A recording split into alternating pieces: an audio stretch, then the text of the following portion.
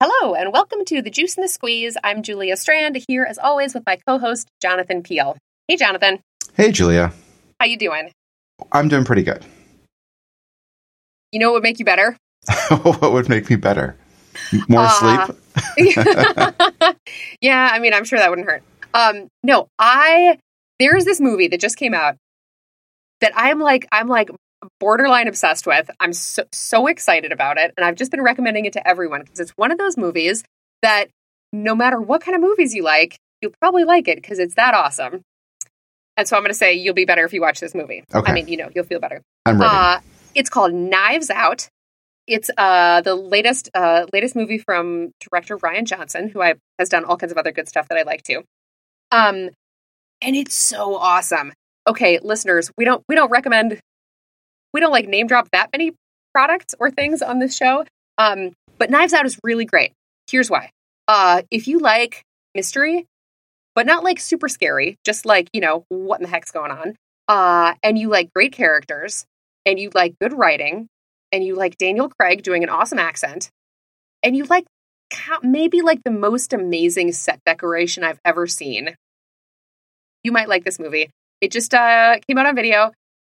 Came out on video? Do we still say that? You and I are old enough. We can say it is now available to buy and watch online legally. And it's really great. Highly recommend. I've heard good things about it. I don't know a lot. The cast also looks awesome. Mm-hmm. I mean, in addition to Daniel Craig, there's like Jamie Lee Curtis and Christopher Plummer. Lots of other. I don't know who's like a main character or not because I'm just looking at it.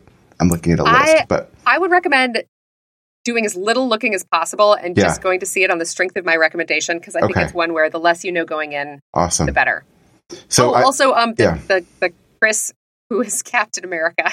Okay, Chris Evans, is that his name? Yeah, that sounds good.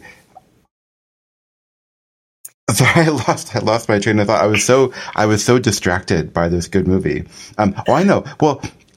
I feel like Daniel Craig normally has a good accent. So I'm intrigued. Don't tell me what his accent is in this movie, but like I'm pretty okay with his James Bond accent. I think that's pretty exciting. It's pretty good too. This is also very good and just in a different way.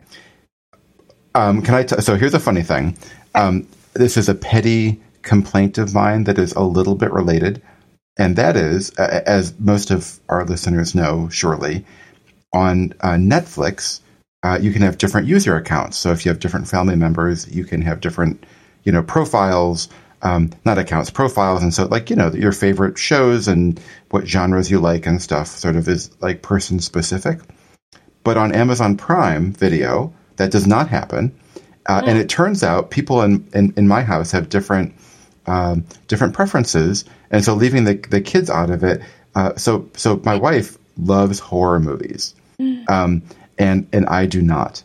And so it's always like, recommended for you. And there'll be a string of like shark movies and zombie movies and like things that do not interest me at all. And I have to dig really far until I get in. I don't know what my profile would be if it was going to recommend stuff. It's probably like quirky comedies, British TV, and like cheesy action movies, like some intersection of those.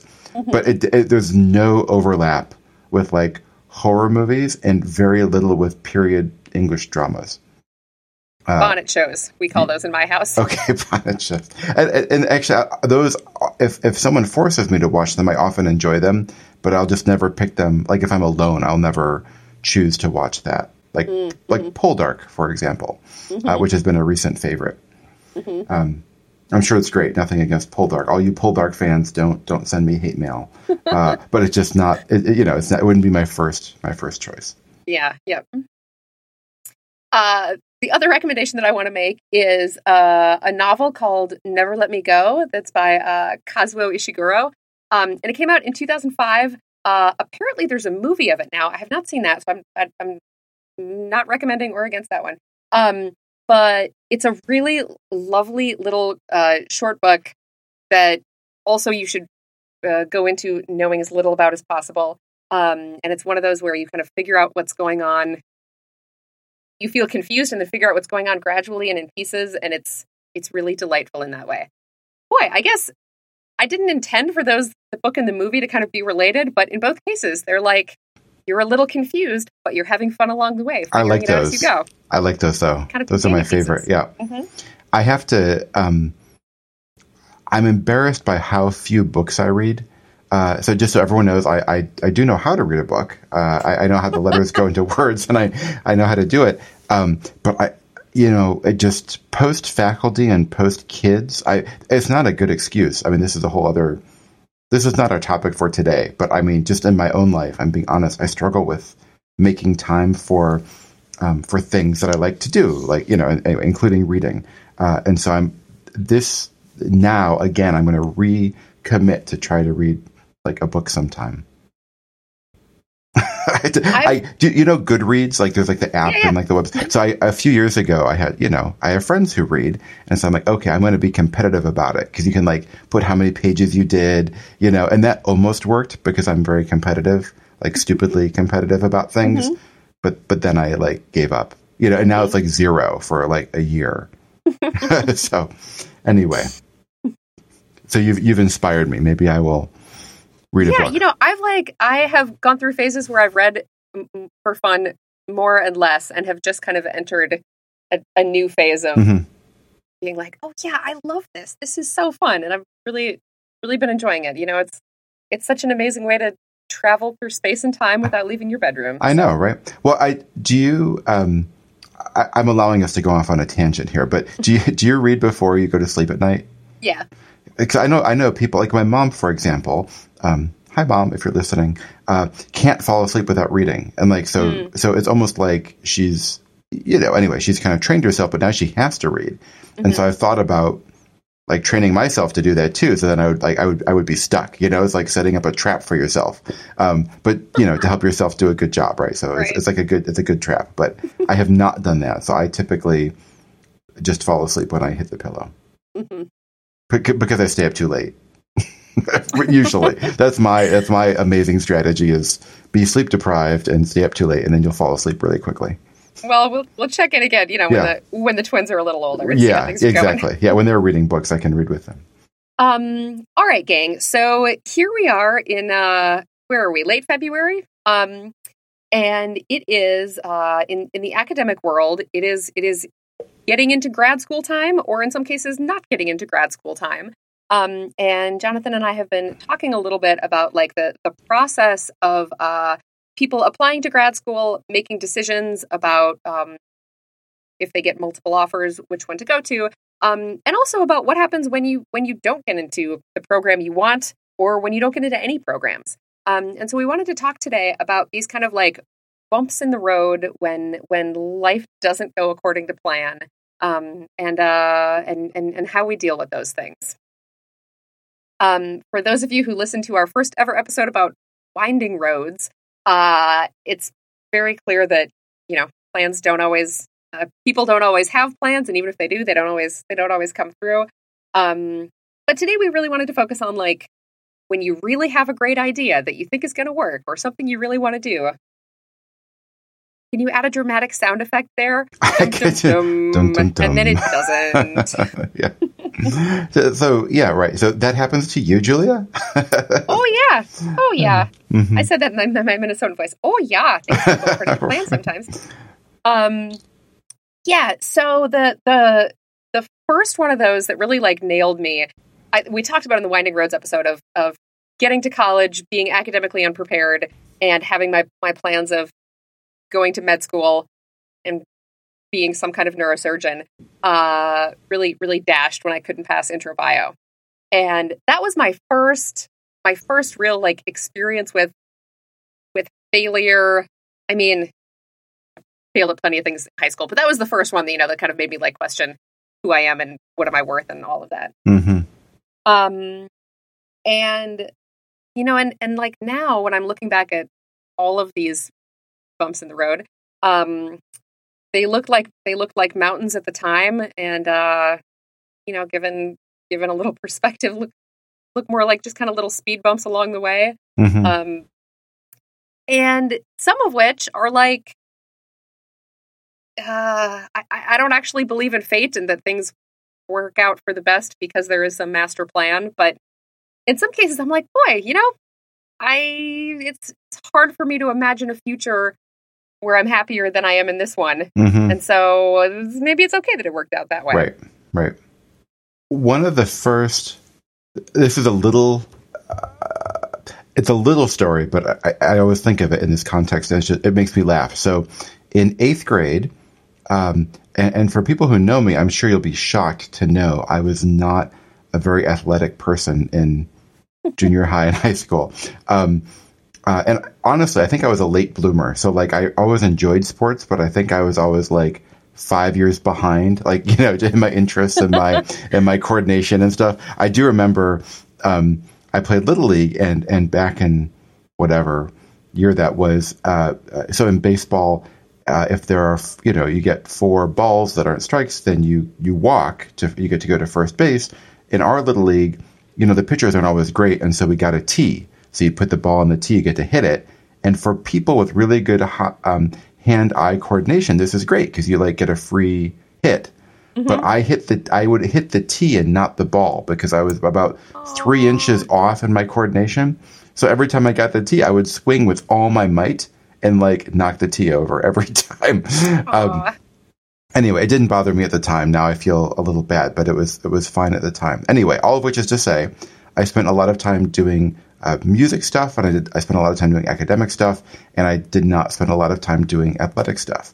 But I had a teacher who was coach of the wrestling team, and they met over at the high school. And one day in 8th grade, I thought, you know what? I am going to go wrestle because I don't know. I felt like I had to build for it, and it seemed like a good sport and whatever. And then I went over to the high school, which is intimidating. It was across the parking lot, and I saw the wrestling team practicing in the room, but the door was locked. And I was pulling on the door, and I was knocking, and no one heard me. And so guess what I did? I walked home. I was like, okay, it's not meant to be. So in retrospect, I mean, my life may have taken a very different turn had I joined the wrestling team. And the fact that I gave up so easily probably says I didn't want it that badly. But it was interesting because I had this plan, and then I was like, well, nope, not anymore. And I wasn't that disappointed, and everything was fine. But it still makes me laugh. A little 8th grader knocking on the door. Okay, all right, that was it. I give up. Well, I suppose holding on loosely to your plan is, right. Is a way of ensuring that when they don't go your way, you're not too crushed by it. Right. Yeah. But so might also counsel a little bit more, perseverance. Yes, exactly. Right. Well, yes. If to go talk to my 8th grade self, I would be. Yeah, I'd have some words for him. And probably not just about perseverance. Right. On the wrestling team, yeah. Right. But probably a better example of something I really did want and did not give up on was I had not done I didn't do a lot of traveling growing up, but did manage to get to Europe right around the beginning of graduate school. And I really enjoyed traveling, and we flew through London, and I was very captivated with London. And so I started thinking about doing postdocs in London, kind of midway through graduate school. And so I started applying for fellowships to work with people in London. And I applied 1 year and got rejected. And there's a limited number of international fellowships that I knew about that, would send me to a foreign institution and so on. And so I applied to several in the first year and didn't get any of them. Applied to all of them again in the second year, didn't get any of them. Applied to all of them again in the third year, didn't get any of them. By this time, of course, I've had to, but I then took another postdoc position in the States, but kept applying. And so finally, I think it was the fourth year that I think it was 3 years of not getting any. And then in the fourth year, a different position opened up, this time in Cambridge with Matt Davis. And I ended up getting that position and went there, and it was great and a great experience. And so in retrospect, putting off the international travel was good for lots of reasons, kind of personal and scientific. And all the stuff I learned while doing that other postdoc about brain imaging, and sort of, it gave me a really good background so that when I actually went and traveled, I was able to, get a lot more out of the experience. And also, never having lived in London or anywhere, I actually think Cambridge was a better fit for us than London would have been. I mean, I think London's amazing, but I think on a postdoc salary and the commuting and so on, it's I'm guessing it's more hectic. In Cambridge, there was like a path by the river, and the cows were often in the way, and it was more like rural and pastoral than I anticipated, but that was actually really nice, and I just really enjoyed it. So my narrative, whether it's true or not, is that even though every year I worked really, really, really hard and was really, really disappointed to not get an international fellowship to go work in London, in retrospect, I actually think things worked out very well. And whether that's, I'm also not, personally a big believer in sort of fate, and maybe there are lots of other ways it would have worked out well too, but I have no, in retrospect, all these things that seemed like mountains at the time, I hardly think about it because everything went okay. Which is interesting. So anyway, so it was a huge roadblock at the time, very disappointed, kept trying. Well, honestly, all the fellowships I kept trying, this is not a story of if you keep trying, of course you will succeed, because that's not always true. All of the fellowships I applied for, I never got any of them. This is like a separate opportunity. So on the one hand, you could force it into keep trying and you will succeed. But in a way, it's kind of like I kept trying and kept failing, and then another thing worked out, which was also good. Mm-hmm. Right. Mm-hmm. So I think that's maybe a better narrative. It's like I kept my eyes open and found something else that was also good. And even though it wasn't a plan for those 4 years at all, it wasn't on my radar at all. Mm-hmm. Yeah. Yeah. So these stories that we've told of it seemed like a big deal and then it all worked out okay. I think maybe are reassuring, but also maybe are, I'm glad that you just said sometimes things don't work out and you keep trying really, really hard. And, the thing that you want never actually happens. Mm-hmm. And I feel like it's important to wave the flag of survivorship bias at this point, and talk about the fact that we are two academics doing a podcast that is in part about academia, and that the fact that we are here and the advice that we are giving means that it has worked out for us to stay in academia, and it's entirely possible that the advice that other people would give would be completely different, right? Mm-hmm. We have a very skewed viewpoint because we have been lucky enough that things have worked out for us. If I had to guess, I bet there are people who you could ask who are not academics anymore, who might have been disappointed about that at the time and are now mm-hmm. very glad, or at least very happy in their lives, right? I mean, mm-hmm. who knows? And I hear you read lots of this on Twitter. I really tried to get whatever position and I couldn't, and now I'm doing this other thing, and boy, I'm glad that I'm doing this other thing. Yeah, and I think part of the culture there is that the way that people often view leaving academia is you have failed to make it in academia. It's some kind of shortcoming to decide to leave the field. Which is, of course, just nonsense, mm-hmm. right? There are lots of great positions out there, and having a PhD in something and learning a lot about something doesn't make you any less qualified for doing things outside the academy, right? Yep. Just the opposite. And especially given a lot of the challenges that are facing academia right now, there's lots of reasons that people might want to leave. Mm-hmm. So mm-hmm. I'm also not crazy. As long as we're talking about phrases we don't like, we did imposter syndrome last time. Survivorship bias, when we talk about academia, I don't love it because it implies that the people who have left academia have died, have not survived, right? Yeah, mm-hmm. yeah. It's which I feel also kind of echoes that that narrative that it's a shortcoming. Mm-hmm. In the first Winding Roads episode, we talked about the metaphor that everyone uses for survivorship bias of the planes going to war and which sections didn't have hits when they came back, and those are the ones you have to armor because the sections that got hits and didn't come back are the ones that went down. But when I was reading my 4-year-old a book the other day, I came up with another metaphor that I really like. for survivorship bias. Okay, you hear those stories about how somebody like falls off a boat and then a dolphin like gives them a ride, like helps like carry them back to shore. Uh-huh. And you hear about that and you think, wow, dolphins are so amazing and like empathic and helpful. But surely there are some total jerk dolphins who like just push people farther out to sea. But we don't hear those stories. Uh-huh. So we have this skewed view of how great dolphins are. When actually, who knows? Mm-hmm. I like that. Do you have any data to back up your claim? I don't. Dolphin enthusiasts, don't send me angry letters. Honestly, there's probably a horror movie about the bad dolphins that will pop up in my video recommendations. Your wife would know, yeah. Yeah, I'll ask. The bad dolphins.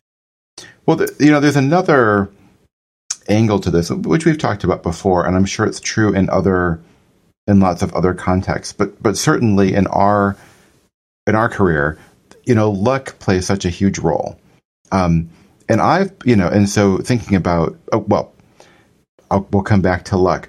I was making a list before we talked, Julia, about things that fall in this category for me, about things I applied to and didn't get that I really wanted, and I shared this with you, but it was basically like postdoc grant applications, and you heard that story. I applied to a bunch, didn't get them.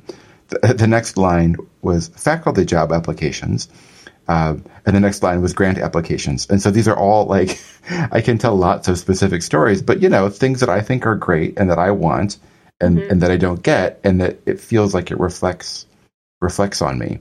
Mm-hmm. I mean, we won't get too much into faculty job stuff today, but just anyway, I'm always happy to share. So I applied to somewhere around 55 faculty jobs when I was on the job market. I got something like 5 interviews and something like 2 offers, and then 1 job in the end. But there were a lot of jobs that I really thought were a good fit that I did not get interviewed for. I may or may not occasionally check out the people who got those jobs and see how they're doing, just because I'm curious. Mm-hmm. But it's a tough thing to put so much of your heart and soul into wanting something, into trying your best, into thinking you're a good fit, and then kind of implicitly being told you're not good enough. And so for many things, that's not actually the case. I mean, because of this luck component of it, and because of lots of other things, but it feels that way. Mm-hmm. So I think one thing that has helped me a little bit has been to be on the evaluating side, not so much of grad school and job things, but of grants and manuscripts and travel awards and things like that. And sometimes, you say, okay, so I've done this for conferences before, so I'll, for travel awards. And so you say, we've got 12, we have 2 travel awards, and we ranked all the abstracts, and there are 12 that all have a top score. And there's no clear objective way to decide of the 12 which 2 get the award. And so there's lots of considerations, but at the end of the day, it's kind of like all 12 are deserving and we had to pick 2. Yeah. And then 10 people are like, didn't get it.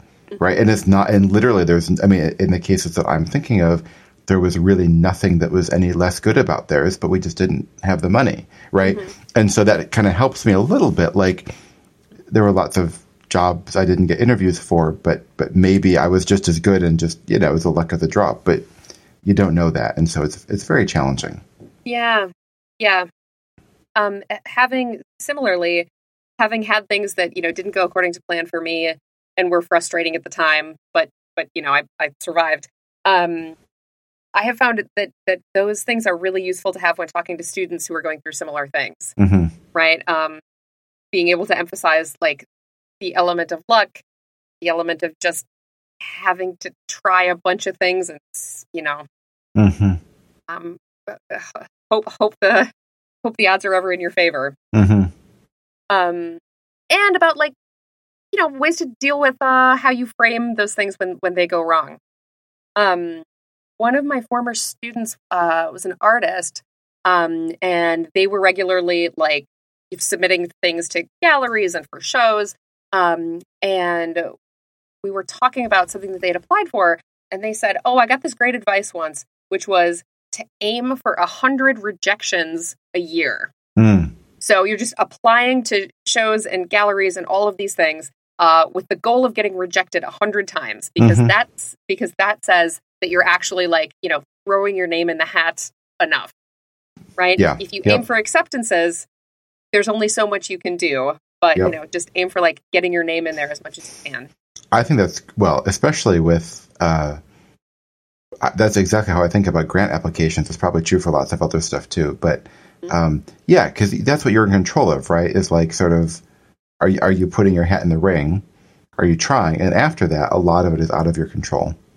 Here's a question though, for grant applications. Okay, if everyone is saying, I'm going to aim for, however many rejections in whatever cycle, whatever length of time, isn't there an argument that like, if we all just submitted 2 and they were the really, really good ones, like instead of spreading all of your effort around all of those different ones, you just focused on a smaller number, and if everyone did that, there would be less competition and all of them would be better because they're the projects that we actually want to do. Like, wouldn't that be a nicer world? It would be. I think the problem is that the variability from reviewer to reviewer is larger than we like to appreciate. So, and not so much, I mean, if you send in a really bad grant, you're probably not going to get it. But among the good grants, it's just so compelling. If we funded 50% of grants, maybe that would work better. But when you're funding like 10 or 15%, it's very hard to judge 15th percentile versus 16th percentile or whatever. And so the impact of which reviewers you get assigned is like bigger than the variability of like, I spent a lot of time on this grant and I spent a medium amount of time on this grant.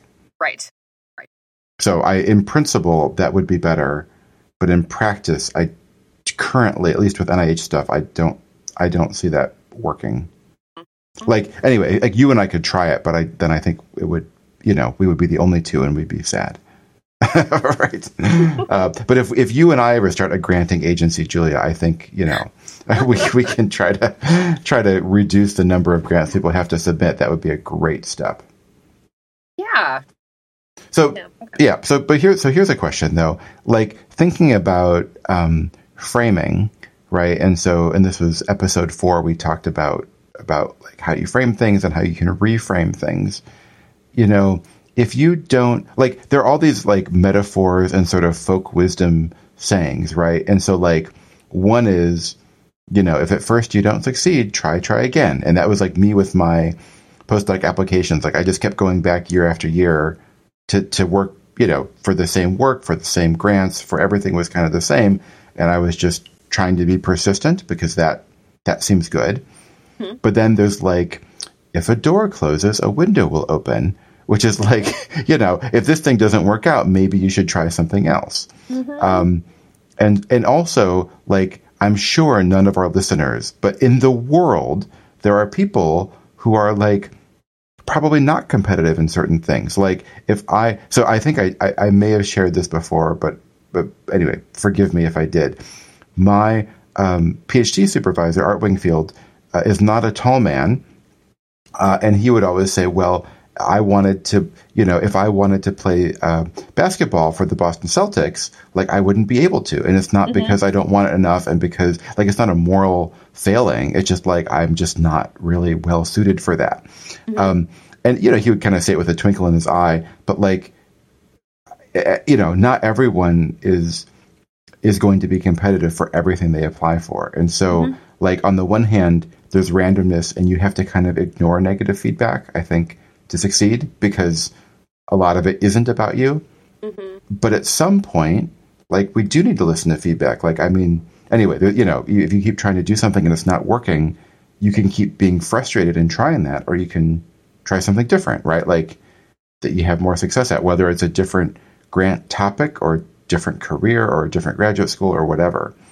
So I know there's no easy answer to this, but like, how do we decide when to persist at the same idea and when to try something new.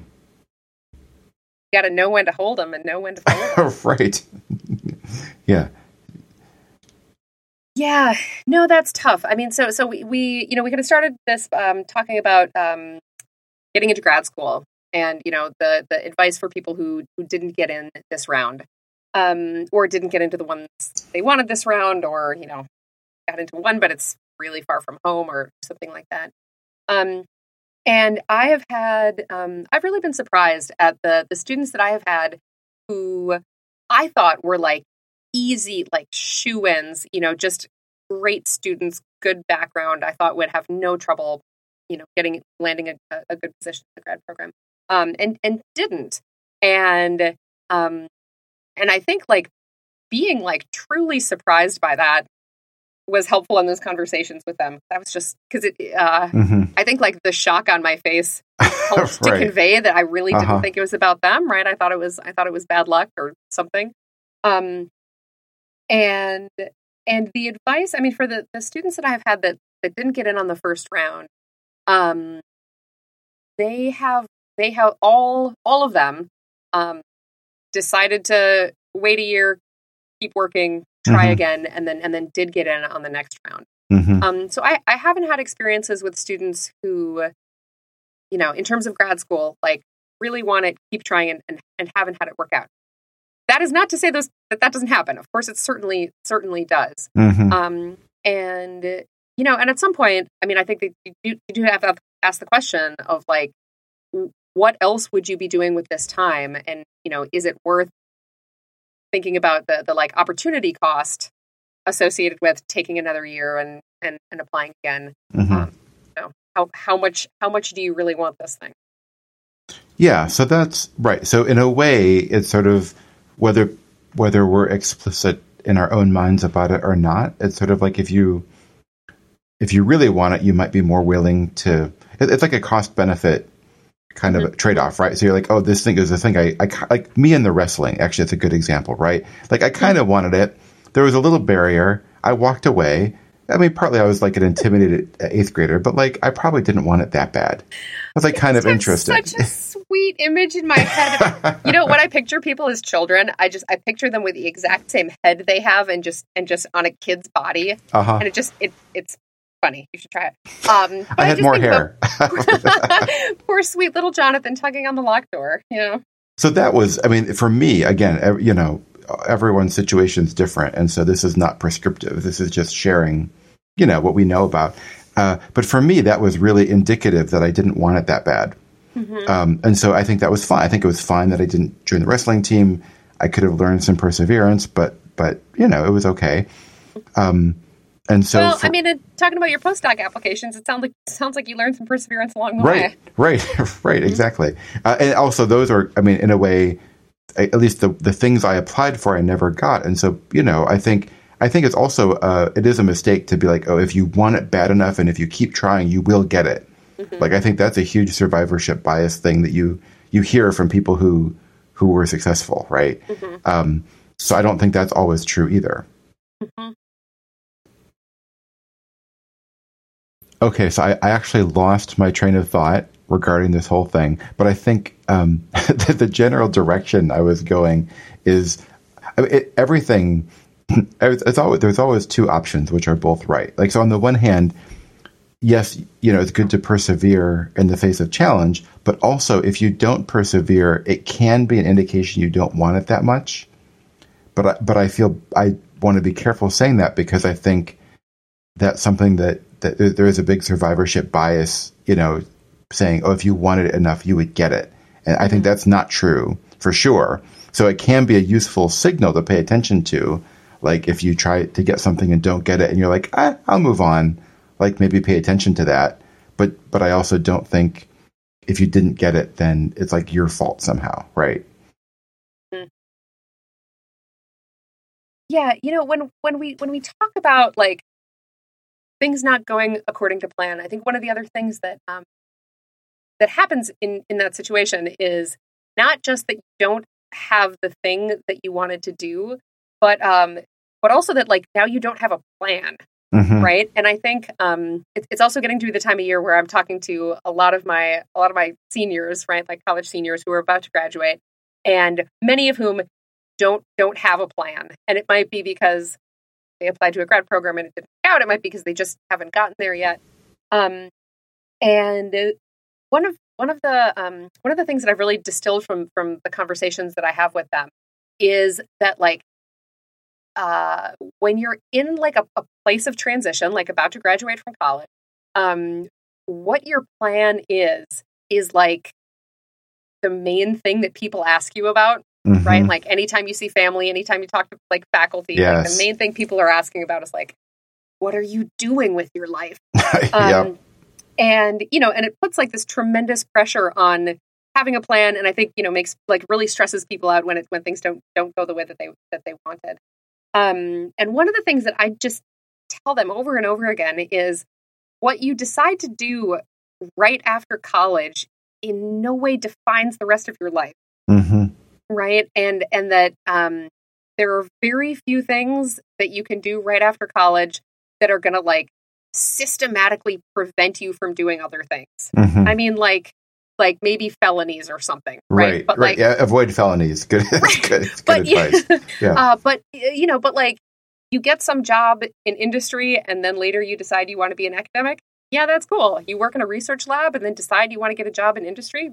Yeah, you can probably do that too. You know, that it's not that the having that plan seems so important because it's what everybody asks you about. But in terms of like, you know, the doors, windows, whatever, it may not be as like critical as people are worried that it is. Well, and that was sort of the point of our, you know, again, our first episode on winding roads is that many people do not have straight paths, whatever their plan was, right? There, you know, and wherever they ended up, it was frequently not a straight line. And often that can be okay, right? So, I have worked hard to figure out how to ask seniors about, you know, how to say, what are you doing with your life, in a way that is non-confrontational or scary or judgy, and makes it be okay if they don't have a plan. And what I've landed on is, what are you looking forward to after graduation? Oh, that's good. And that way, if they have a job, they can say, I have a job. If they're going to grad school, they can say that. But they can also say, I'm really looking forward to binge watching some shows and chilling out and working at the summer camp and whatever. And so it's a way that people can talk about their plans if they want, but it doesn't make people who don't have plans feel bad about them. Yep, I like that. Okay, I'm gonna use that.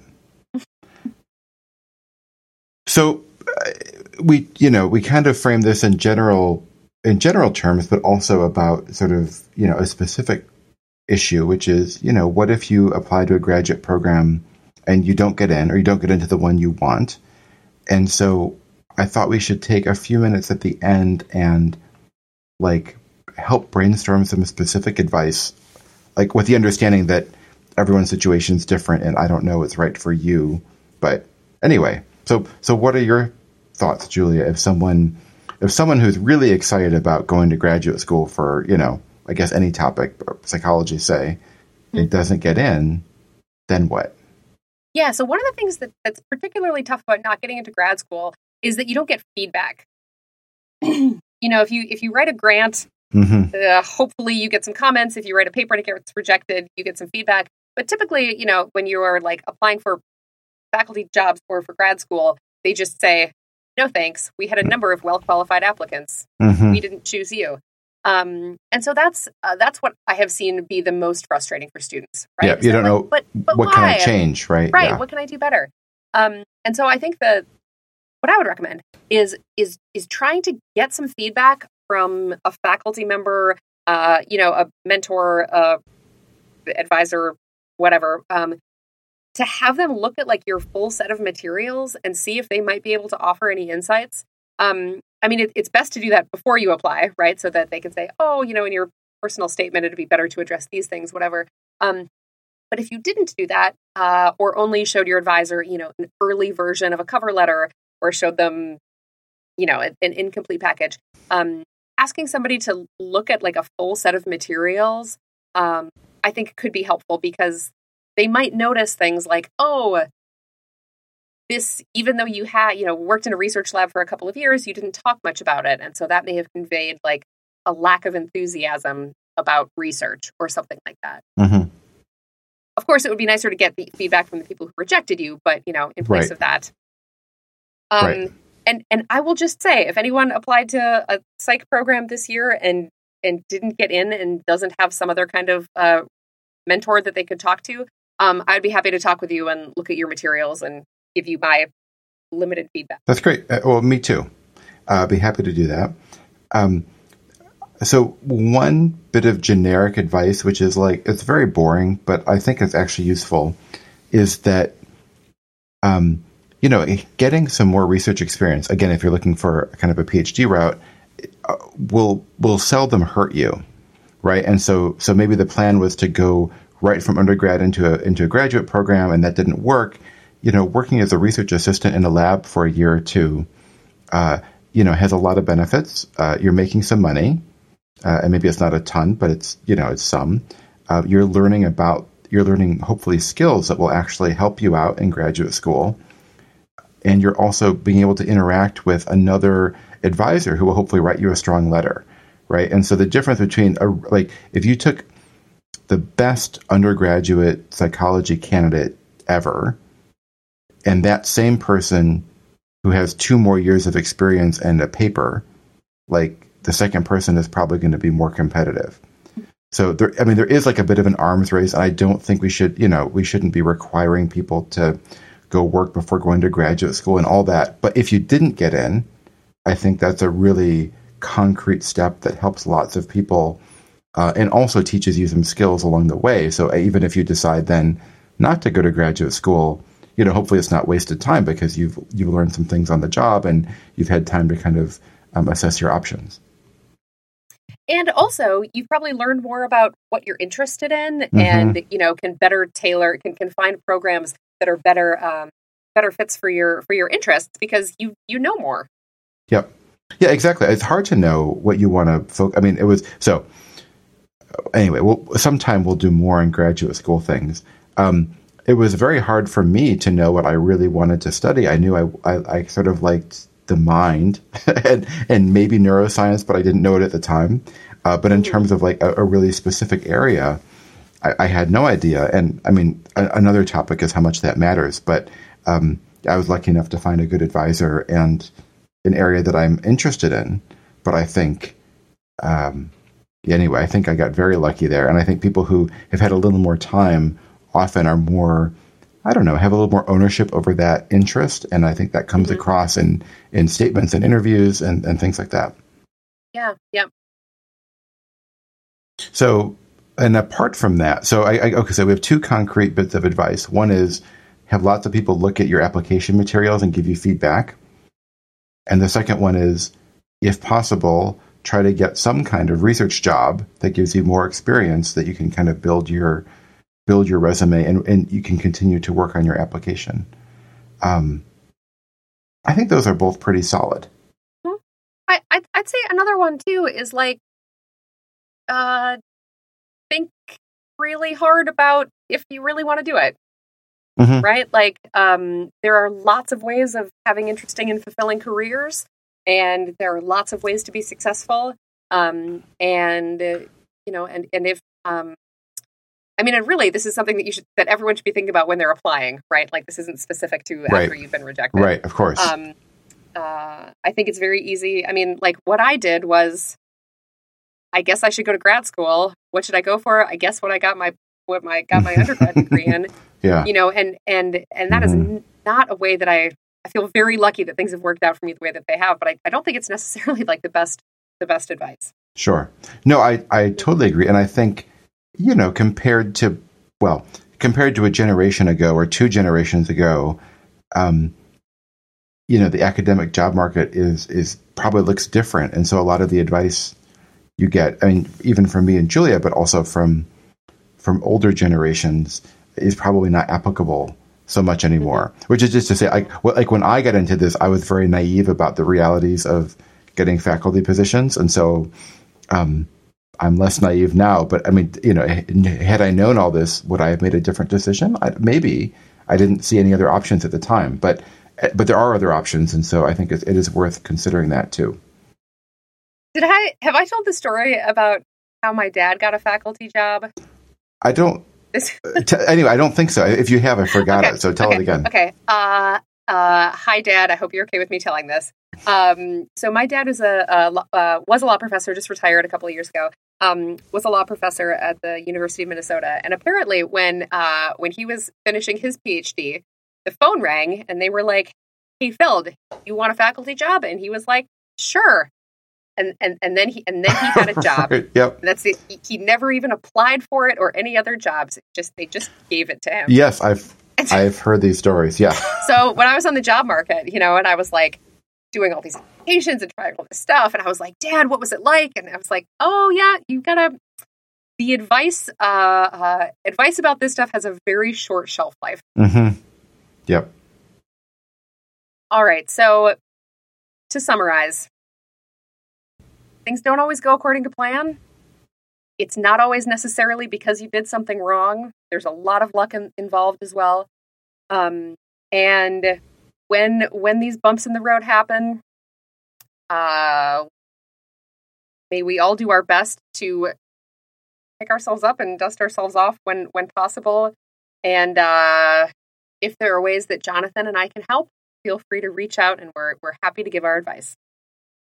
And how can people contact us, Julia? Ooh, well, you can go to our website, juiceandsqueeze.net. We have a form where you can fill out to contact us, or you can email us at thejuiceandsqueeze@gmail.com. Mm-hmm. And you can also find us both on Twitter.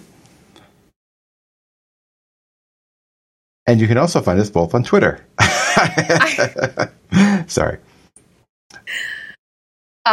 Also, if you want to contact us, we can send you stickers. We have been sending out lots of stickers in the mail, and that makes me feel good. So feel free to reach out for stickers. Me too. They're great stickers, aren't they? I Yeah. have one on my laptop, and one on my water bottle, and one on my coffee cup. I get lots of compliments. People say, "What is that?" I say, Me too. Yep. It's good. All right. Thanks for listening, everybody. All right. Thanks. Good luck on your bumpy roads. All right. Talk to you next time. Bye. Bye.